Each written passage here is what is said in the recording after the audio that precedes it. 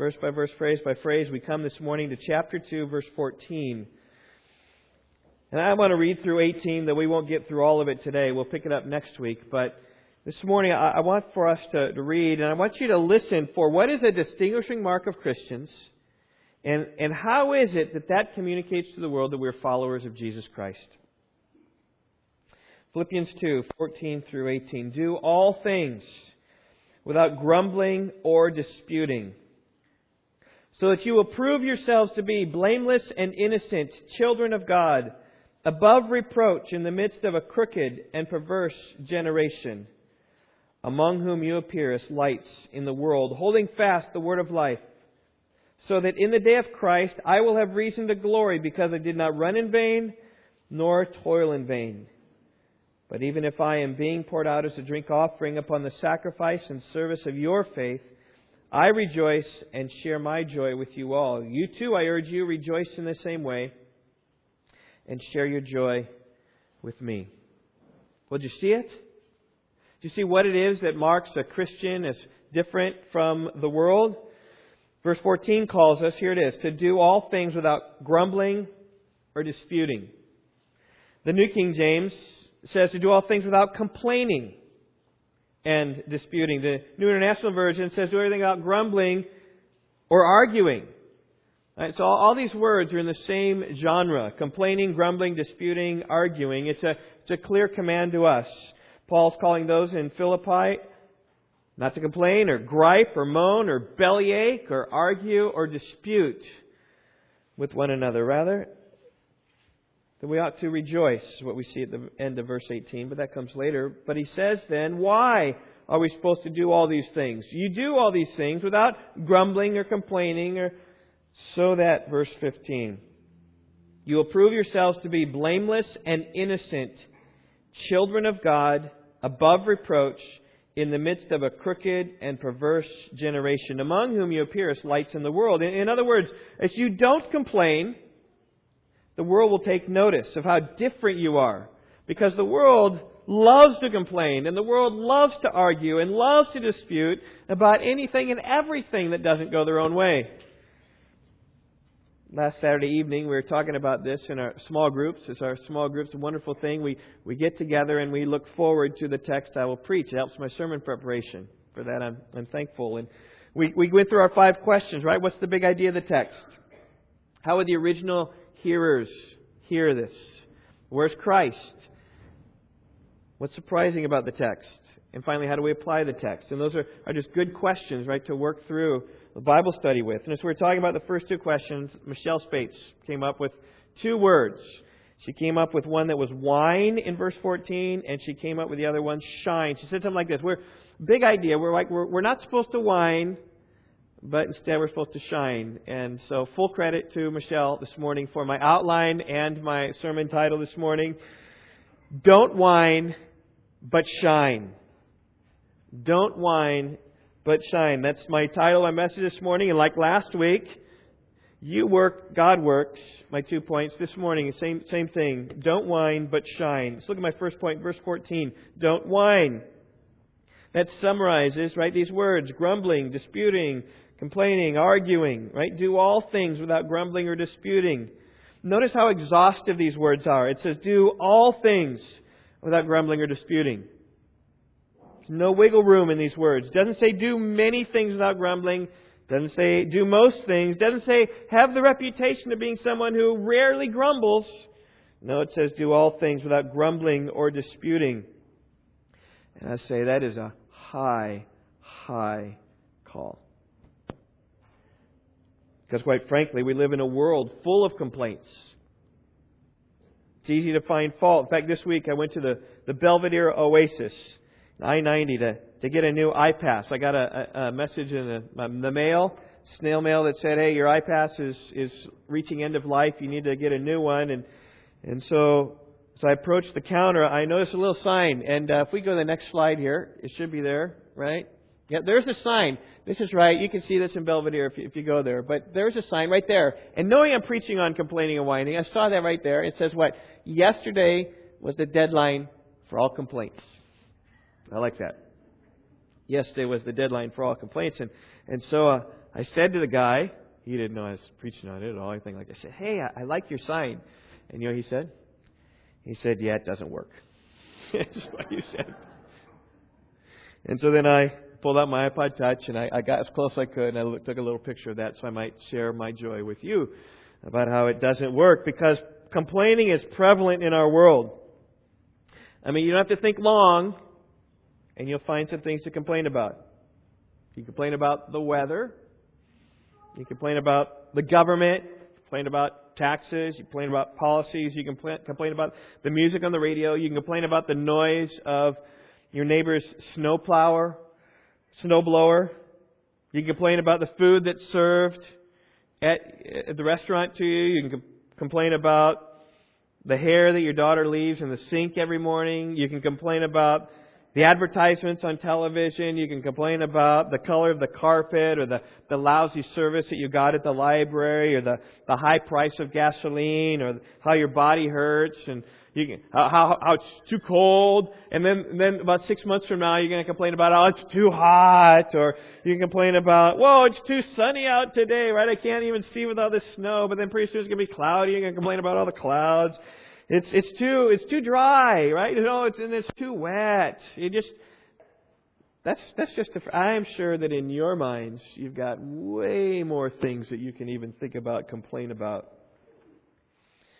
And here's what I find amazing about complaining is it doesn't matter how good we have it. We still will be discontent in some way. We still will find things to complain. The richest billionaire will complain that his helicopter was 5 minutes late to take him to the meeting. I'm like, you got a helicopter. What are you complaining about being 5 minutes late? You're probably the guy in charge anyway. They're not going to start until you get there either. Or the scratch on his Rolls Royce. Like, you got a Rolls Royce. What are you complaining about? Right? And that might be inconceivable to us to complain about those things. We say we'd never complain about that. But it's just a matter of degrees. You think the woman working in the tea gardens in India making $1 a day is really complaining about the lack of playing time that her Little League coach is giving their son or daughter? They're like, Little League? You got Little League. Or do you think the guy living in the slums in Nairobi is complaining about the mess left around his house? He's saying, you got a house, dude. You don't have just a tin shack. You got a house. What are you complaining about? Or do you think the hungry child in Sudan is complaining about not wanting to eat his vegetables? We've got vegetables. Anyway, it's all about perspective. Again, this morning I want to read for you a little lesson out of the book that Yvonne and I wrote a couple weeks ago. Kind of put it together and edited it, actually. And it's in the hands of some of you. You're proofreading it. I appreciate some of the feedback we got. We're trying to get it perfect. And then we'll print them all out and you'll all get them here in the next month or so. But I want to read from page 4, Lessons from a Little Girl. It says this: my sister and her husband have been foster parents to several children. One of them was a 5-year-old girl. One day, this little girl was hungry and approached my sister as she was preparing dinner. She asked my sister for something to eat, and my sister told her, no, you can't have anything now because it's almost dinner time. And being hungry, this little girl blurted out, you don't care for me!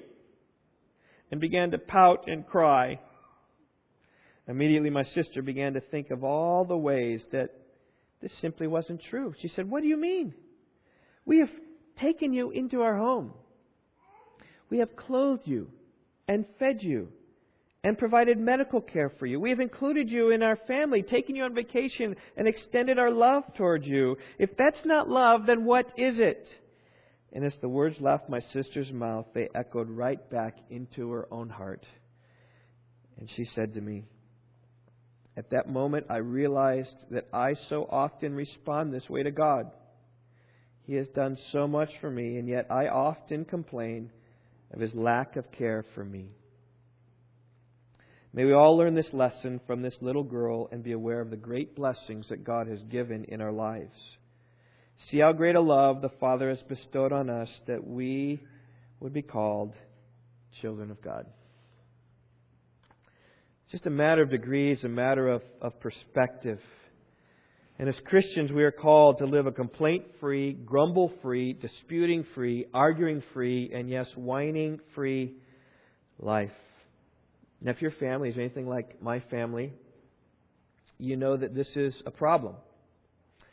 In fact, many years ago, I heard a radio program that greatly encouraged us. I just want to play a little clip for you. This is off the radio. We downloaded it, and here's what we. Let's see if I power this thing on. Here's what we heard. Okay, it's about a 2-minute clip, but I think we put it on CD and we played it for our kids, and our kids loved this. Okay, here goes.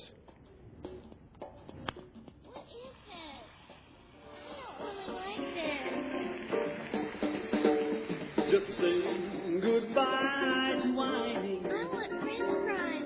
Say goodbye right now. I want an icy. Say goodbye to whining. I want french fries. We will tell you just how. Mom, he's looking at me. I want an icy. Mom, he hit me. He got more than I did. Mom, he never takes out the trash. You always make me take out the trash. I know, it's a Dad. When are we going to be there? Hey, are you tired of hearing that same old complaint? Are your children driving you crazy? Are the voices annoying just like a crick? Then say goodbye to whining. We will tell you just how. Is everybody happy? Mom. Say goodbye to whining. Say goodbye. Just say goodbye to whining. We will tell you just how. Mom, he's looking at me again. Say goodbye to whining.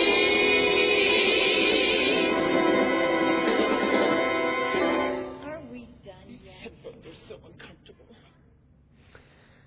So we heard that, and we're like, "Wow, this might be good." And so we listened to the whole, and they got us. Okay, we bought the little book about whining Will, and I'll just tell you the story. The story is about this little boy, Will, who had a problem with whining. And I pick up the story in the middle of the book. And here's got a picture of little Will. And what's he doing, kids? He's whining. And here's what it says. It says, Will was really thirsty. Mommy, I want some juice, Will whined. Sweetheart, said Mom, bending down to meet Will's eyes, are you asking for juice with self-control? Will folded his arms. But I'm really thirsty. Here's Mom, being a good mom. Will, honey, God wants you to have self-control even with your voice, Mom explained. I will never give you what you want when you whine. So Mom lifted Will into her arms. Will, I love you too much to allow you to speak foolishly. I'm going to help you learn to speak the right way. And here it is. It says, you may wear the no whine watch, Mom said, as she helped Will fasten it to her wrist. When the buzzer goes off in 3 minutes, you may come back and ask for juice with your self-controlled voice, Mom explained. And so the idea here is that Will then went, sat on the couch for 3 long minutes to pass. When the alarm sounded on his little watch, he returned, asked for a drink of water with a self-controlled voice. Mom had some water waiting for him and gave it there. And Will learned self-control. And Mom was happy, and Will was happy. And I just say, what a great model for helping deal with whining. In fact, we were so impressed that day that we bought our little no whining watch. And basically, you press the buttons and it counts down from 3 minutes. And then when it's done, the battery's out now. It doesn't work anymore, but about as much as no whining works in our home as well. So, but that's what it does. And we use this with some of our kids. Stephanie, we use this with you, right? Yeah. Did you use this with David? Maybe a little bit. Battery was dead for that time. But if you have a problem with this in your home, I would encourage you. You can go right now to nomorewhining.org and purchase these wonderful book and little watch. And just encourage you to do that. But you know what? It has helped in our home, but it hasn't solved the problem of complaining. In fact, even last night at dinner, I said, okay, guys, I'm preaching on complaining tomorrow. What do you complain about? What do you complain about? What do you complain about? And for the most part, there was no shortage of things we complained about. Each and every one of us had things there. And I trust that if you did that at your dinner table this afternoon, you might find the same experience. What do you complain about? What do you complain about? What do you complain about? And this is not something to be taken lightly, by the way. I've kind of made some fun. I've kind of made some light. And we can see the kids who are whining. Hey, he's looking at me funny. Hey, look at the French fries. But I would contend that just like my sister learned from the little girl that she was just like her, I would say that we are just like that before God's eyes many times. Whining and complaining, and we should not take this lightly. In fact, look at our text last week. Verse 12. So then, my beloved, just as you have always obeyed, not as in my presence only, but now much more in my absence, work out your salvation with fear and trembling, for it is God who is at work in you, both to will and to work for His good pleasure. I spoke last week about how long and hard we ought to labor in our sanctification. We should work with fear and trembling, is what verse 12 says, knowing that ultimately it is a work of the Lord in our life to sanctify us. And this week comes the very first practical application. If last week you said, Amen, Amen, I'm going to work hard at my sanctification because I'm going to work out my salvation, right? How it is I should flesh this out because I know that God is working in me and I'm just going to trust Him and God help me to walk in an obedient way. If that was your heart last week, well then here's the very first thing that we come upon this week is that we shouldn't complain. We shouldn't dispute. And so I thought about verse 14 in light of verses 12 and 13. I was surprised. This is question number 4 of our Bible study. I was really shocked and surprised. Because why would you mention whining? I mean, after saying, work out your salvation with fear and trembling, it's God who's at work in you. If I were to give some practical counsel and advice, I'm not sure that I would say, don't whine. I think that I might say more things like this. Seek the Lord and seek His ways. Read His Word, pray and obey and follow Him. But grumbling and complaining doesn't really come to my mind. So why would Paul, here in verse 14, come instantly, first off, to something practical in pursuing our sanctification like complaining and whining? Well, here's why. In some measure, I do think it ties back to the key of the book of Philippians, chapter 1, verse 27, when he says this, only conduct yourselves in a manner worthy of the gospel of Christ, so that whether I come and see you or remain absent, I will hear of you that you're standing firm in one spirit, with one mind, striving together for the faith of the gospel. Walk worthy of the gospel with which you've been called. And how does that flesh itself out? In a unified walk in the body of Christ. Paul said, chapter 2, verse 2, make my joy complete by being of the same mind, maintaining the same love, united in spirit, intent on one purpose. There it is, right? United in spirit, one purpose, one body. So how does walking worthy of the gospel mean? It means unity. He's brought this up on several occasions, and that's the great context about Philippians. Everything else is how to obtain that. Do so through humility, verse 3. Do nothing from selfishness or empty conceit, but with humility of mind regard one another as more important than yourselves. Do not merely look out for your own personal interests, but also for the interests of others. Right? How do you obtain unity? It's only through humility. And I would say, by the way, that humility is not looking at my own interests, but looking at the interests of others. And when do you whine and complain? Precisely when I'm looking at my interests above other people's interests. He's looking at me funny. I wanted French fries, right? It's all about me, me. You always whine and complain about me, me, me. But the whole context is no, we need to walk humbly in order to walk unified with the great example of Jesus, right? Have this attitude in yourselves also in Christ, right? He humbled Himself.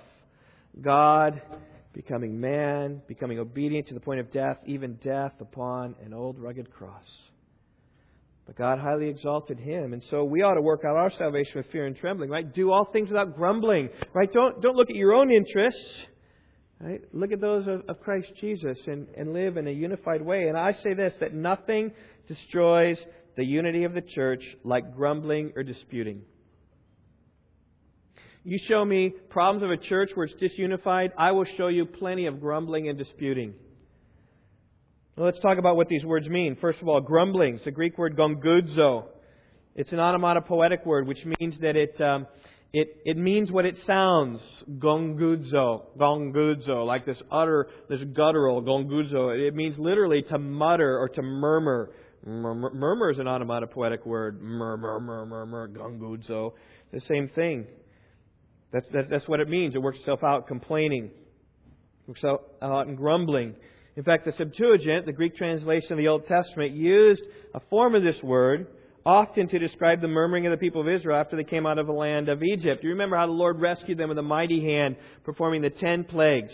Just an awesome display of God's power. And they come out, and the Egyptians pursue them and are swallowed up into the Red Sea, so they die. And instantly in Exodus 15, I will sing to the Lord, for He is highly exalted. The horse and the rider He's thrown into the sea. And they sing this whole song about how triumphant God has been to rescue us and redeem us. And He's been so mighty and wonderful. Yea, God is what they're saying. And from best I can tell, within a week, they were in the wilderness and found no water and were complaining over the bitter waters of Marah. We read in Exodus 15:24. So the people grumbled at Moses, saying, what shall we drink? So God sweetened the water and they could drink. Soon afterwards they found themselves hungry. And the whole congregation, Exodus 16:2, of the sons of Israel grumbled against Moses and Aaron in the wilderness. And they said this, would that we had died by the Lord's hand in the land of Egypt, when we sat by the pots of meat, when we ate bread to the full. For you have brought us into this wilderness to kill this whole assembly with hunger. And so God gave them manna, this fine flake-like substance to eat. And you'd think by now they would have learned a thing or two. And yet, when they come again soon afterwards, they're without water. And rather than saying, you know what, God has provided for us before. These 10 plagues, He's brought us out of Egypt. He protected us with a pillar of cloud and fire. He brought us to the Red Sea. He brought that over. Boy, when that water was bitter, He made it sweet. Boy, we didn't have any meat to eat. He gave us, right, this manna to sustain us. And we don't have water now, but we can trust the Lord, praising Him. His deliverance will come as it always has. But no, they didn't do that. They grumbled against Moses and said, why now have you brought us up from Egypt to kill us and our children, our livestock with thirst? God shows His great patience and still provides for them. That's gongudzo, murmuring, grumbling, complaining against the Lord, but also against the leader, against Moses. And not only was that dishonoring to the Lord, but I do believe it created disunity and discontentment and disharmony among the people of Israel. Well, that's the first word. Grumbling, murmuring, complaining, expressing discontent. Here's the second word, is disputing.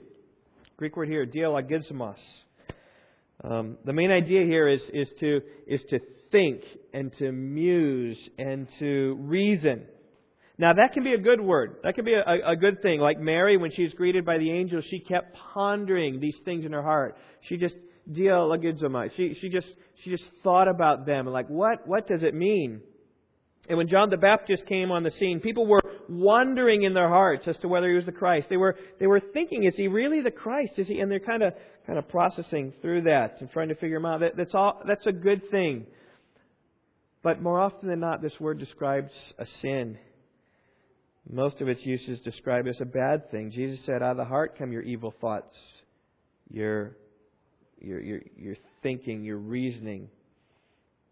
Paul said, Romans 1:21, even though they knew God, they did not honor Him as God or gave thanks, but they became futile in their speculations. That is, in their thinking and their musing, and they thought wrongly. And here in Philippians, thinking or reasoning has to do with critical thinking, I think, that leads people to doubt others in the church. That's why the ESV, in the original translation, 2001, 2005 editions, translated this questionings. Do all things without grumbling or questionings. Kind of, and you get the subversive feel of this word. And this is how it works in a congregation, right? Something's being done or something's not being done, and someone disagrees with it. And so they think about it and they ponder it over in their mind. And then what happens is they begin to share their discontent with other people. They hadn't really thought about it before, but now they said, yeah, well, maybe that is right. And then they got questions in their minds. They began thinking about it, and it doesn't quite seem right to them either. And so they start sharing it with other people, and pretty soon the questioning and doubting begins to spread like a cancer, and pretty soon disunity develops. And I say God hates it. How much of the New Testament is focused upon unity and walking rightly in the church? Now, that's not to say that we ought to just be Pollyanna-ish and see everything on the positive light in the church. It's not to say that we should follow leaders without questioning at all and drink the Kool-Aid to our death. No. There's room for asking questions to figure out what's going on. But I would say this, often those who ask such questions have no interest in being part of the solution. That's what I have found. I've seen it many times as a pastor. People come, spoke some concern about the church. I welcome the discussion. Many times, most of the time, they're exactly right. But then when I try to say, okay, how about would you like to maybe help in this area? Oh, no, that's not my problem. That's you. I just want to complain. I just want to bring it up. I received an email recently from a pastor friend who was talking about problems in the church. And it's not necessarily talking about grumbling or complaining, but it kind of hits the same thing. He said this, I think that one of the most traumatic injuries to the body of Christ has been the infusion of democratic ideals into the local church. Few people see it as a congregation of believers that are to function as a body that reflects the larger body of Christ. Consequently, leaders are often suspected even if they have the purest of motives. And though we are blessed at our church, he said, with relatively good health regarding an understanding of the church, there are always those who cannot help but think that the leadership has something up its sleeve. I think that this is the innate knee-jerk reaction of a society that sold its soul to individualism and takes great pride in resisting authority on principle. Like, there's the authority. Oh, something's bad. We've got to resist that. There's got to be something wrong with that. And that what that does, it just kind of helps to fracture things. Right? You see it, leadership makes some sort of decision. If some want to resist the authorities, they start poking holes in the action. They start attacking the ulterior motives, decisions, and it starts spreading through the church, and disunity happens. And Paul says that none of this should happen in the church. And his argument, the reason why, comes in verse 15, right? So that you will prove yourselves, right? You church, you in Philippi will prove yourselves. You will demonstrate yourself. You will show yourself to be blameless and innocent, children of God, above reproach in the midst of a crooked and perverse generation, among whom you appear as lights in the world. In other words, if you have come to Christ and you have trusted in Him, you are a child of God by faith. He's removed your sin. He's transformed you, right? If anyone's in Christ, is a new creation. And part of being new and being transformed is that children should act like their Father. Children should act like their Lord. We should follow in those ways. And your actions then will shine forth in the world. And God is inherently a non-complainer. Or as we're saying this morning, don't whine, but shine. So the negative first, and now the positive about shining. And I just say that if you don't utter grumblings and disputing, you will stand out in the world today. You'll just be different. I know that oftentimes just small talk kind of around people, it's hard to be edifying and affirming and building up. It's easy to tear down. Oh, you see that? Oh, that was really bad. Or you see, oh yeah, that was really bad. And almost because what it does, it lifts you up because you're all of a sudden discerning about the badness in other things, and you're so smart because you can see all the bad things all around. And Rush Limbaugh has made millions doing this, and many have followed him. And newscasts, right? What newscast gets the highest ratings? The newscast gets the highest ratings are those that can point out the bad every other place. That complain and say all about the bad. Now, there's certainly a place for that. But I'm just saying that if you don't complain, you will stand out in the world. A few weeks ago, my daughter was playing a volleyball tournament at Sports Score. And Yvonne and I took her in the morning to play.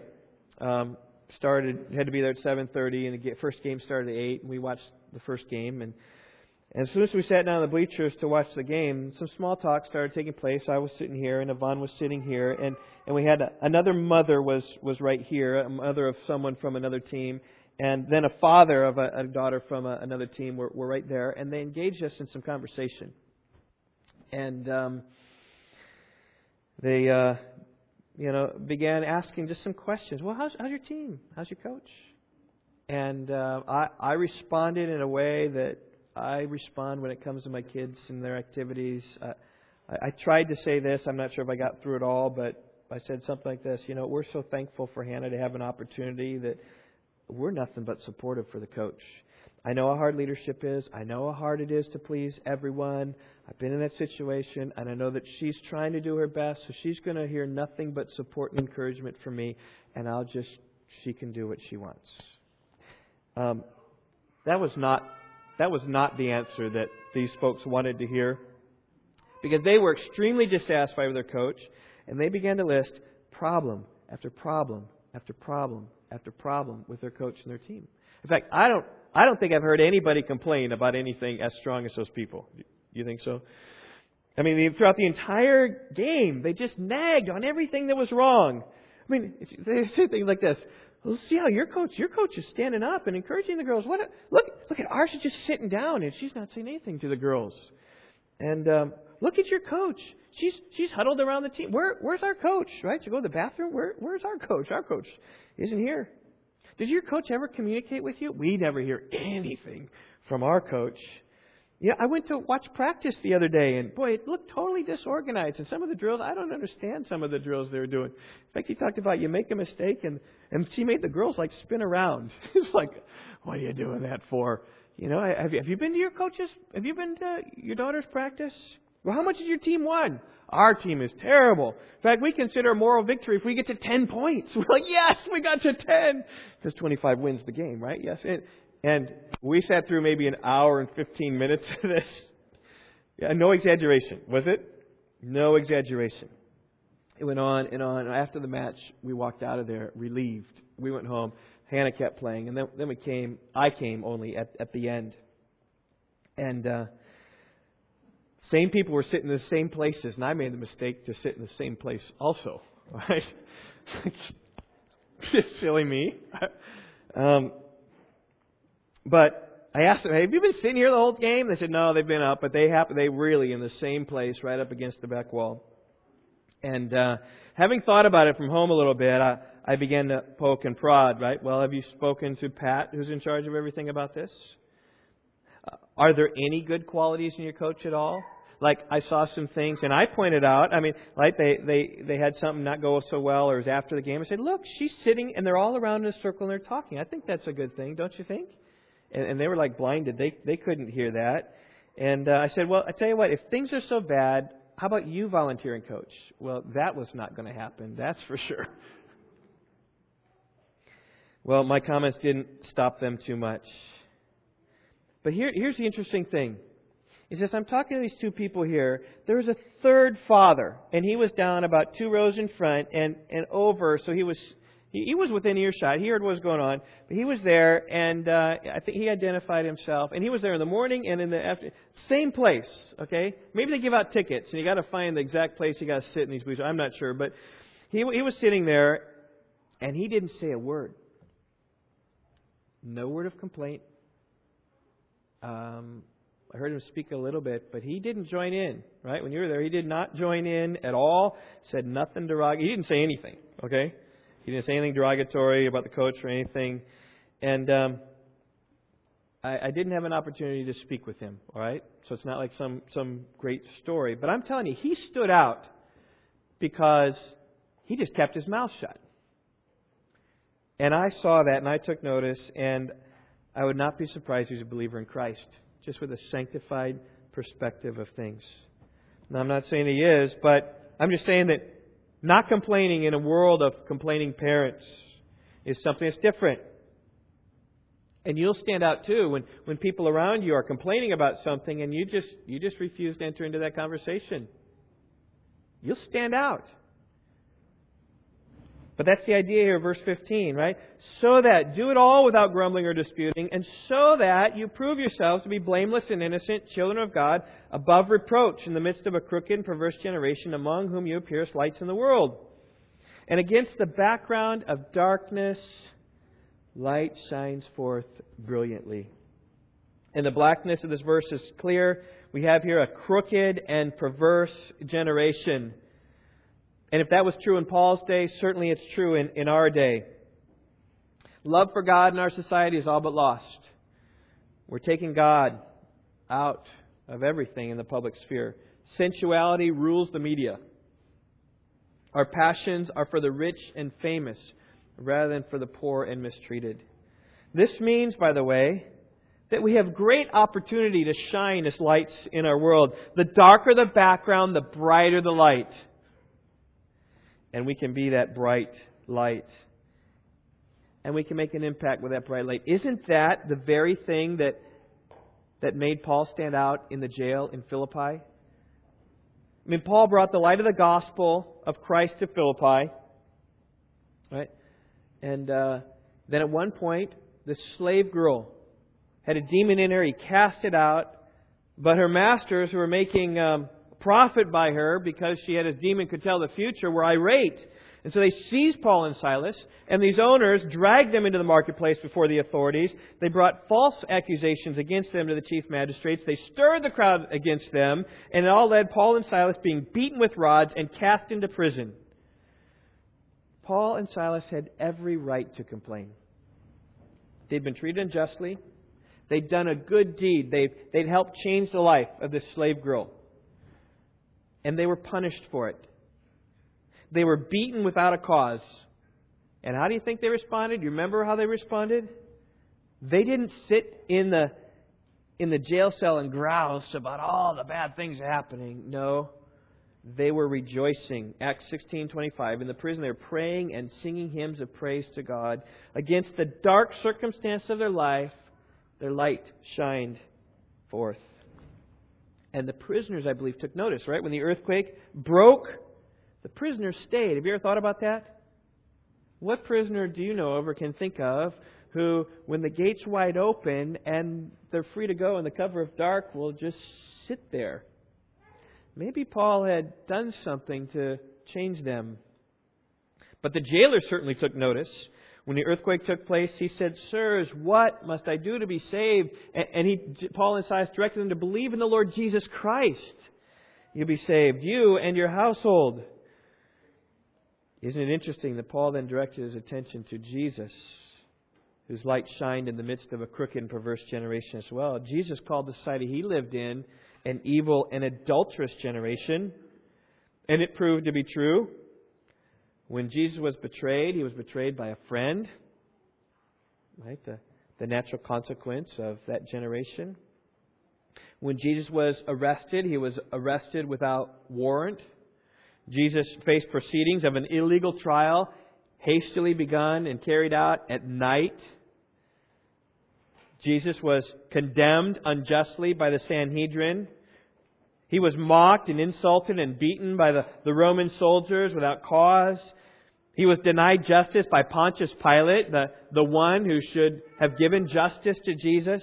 He was crucified upon a cross. While upon the cross, he was mocked by those who passed by the religious leaders, even by the prisoners, the criminals who were crucified with him.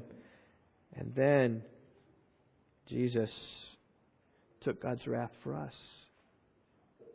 Totally unfair, totally unjust. All in accordance with the prophecy of Isaiah 53 verse 7. Like a lamb is led to slaughter, like a sheep is silent before his shearers, so he did not open his mouth. Jesus did not complain at any of it. Peter puts it far more eloquently than I ever could. For you've been called for this purpose. 1 Peter 2:21. Since Christ also suffered for you, leaving you an example for you to follow in His steps. Right? We are to follow in the steps of Jesus. His example is our example, which is the example right here. Do all things without grumbling or disputing. Who committed no sin, nor was any deceit found in His mouth. And while being reviled, He did not revile in return. While suffering, He uttered no threats, But he kept entrusting himself to Him who judges righteously. And that's what we're called to do. We're called to entrust ourselves to the Lord who judges righteously. Jesus had all the reason in the world to expose the injustice that was taking place against Him and all around Him. He had reason to argue His case before the Sanhedrin. And with His wisdom, He certainly would have won the case. He certainly would have been let free. And yet, through it all, Jesus never complained or grumbled or murmured. Oh, He sought the Father in prayer. Father, if it possible, let this cup pass from me. Yet, not what I will, but what You will. It's not that Jesus didn't think about these things. It's not that He didn't have somewhat of a dread in what was going to go on. Yes, He had a joy, but He had a difficulty in what's going on there. But it never manifests itself in complaining. Not once. Instead, 1 Peter 2:24, He Himself bore our sins in His body on the cross. That's the gospel in which we are called to rejoice in. This is the very means by which we're forgiven of our sin, right? Like the sins of complaining and disputing and arguing and murmuring and grumbling. And this, by the way, is the word of life that Paul speaks about in verse 16. And we're just going to look at that first phrase. I'll mention it just today. Holding fast the word of life. How can you obey verse 15? Only by obeying verse 16. Verse 15 speaks about how we will be children of God above reproach. Right? In which, how we do that? Only by holding fast the word of life. Holding fast the gospel. Holding fast what Jesus has done for our souls. Holding fast that God is the one who's working out our salvation within us. That's the only way that we can be blameless and innocent in this crooked and perverse generation. It's when you hold fast to the gospel, when you cling to everything that Jesus has done for our souls at Calvary. It's only there you'll find the strength not to whine. And Paul says, don't whine, but shine. Well, after a small group last Sunday night, we discussed this passage. Jeff Matheny went home. He's not here today, but he went home and stayed up late writing out this. He had this big idea of what he wanted me to share this morning. And he wrote this script for a movie trailer and about these verses. And he said, I want SR to do a movie trailer. Well, SR was too busy to do the movie trailer. But I want you just to, as I read this, right, just picture in your mind what's going to happen. Okay, just picture in your mind this movie trailer, and I think it'll make sense. This is how I'm going to end my message here. He says, all black slides, no voice, just words. It says, Rock Valley Bible Church, in association with Paul's letters to the Philippians, present a message coming to a congregation near you. And then bad slides, he says, timed about 3 seconds each slide. In the midst of a crooked, and then probably with a radio voice, in the midst of a crooked and perverse generation, there come a people who do all things without grumbling or disputing. They're held blameless and innocent children of God without reproach. Then start beams of light slides, and one light followed another, each showing a different part of the cross until the entire cross is lit. They shine as lights in the world, holding fast to the word of life. Are you among them? That'd be a great movie to watch, huh? But it ends with a great question. Are you among them? Are you among those who do all things without grumbling or disputing? Or is grumbling and disputing part of your every life? I just encourage you to seek the Lord for a non-grumbling, a non-whining life. Let's pray. Lord, I pray that you would help us say goodbye to whining. How easy is it to control it in our kids or want to control it? How easy is it to detect in the lives of our kids? And yet, Lord, I would pray that you might help us to see our own sin. You might help to show how much it's an affront to you, Lord, to gripe and grumble and complain at all the good things that you've given us. I would pray, Lord, for you to continue to maintain the unity of Rock Valley Bible Church for the glory of Christ, for the good of our own souls. Lord, it's really got to be a work of you. You're the one who works in us, both to will and to work for your good pleasure. That's why we pray, God, so work within us. Give us the strength to hold fast to the word of life. Give us strength to rejoice in the gospel, the very gospel that's going to empower us to do these things. Lord, we are thankful for Jesus, who's done everything. And I pray as we started the service, may we end the service. Oh Lord, take my life and let it be consecrated, Lord, to Thee. So consecrate our lives, oh Lord. Help us in these ways. We pray in Jesus' name. Amen.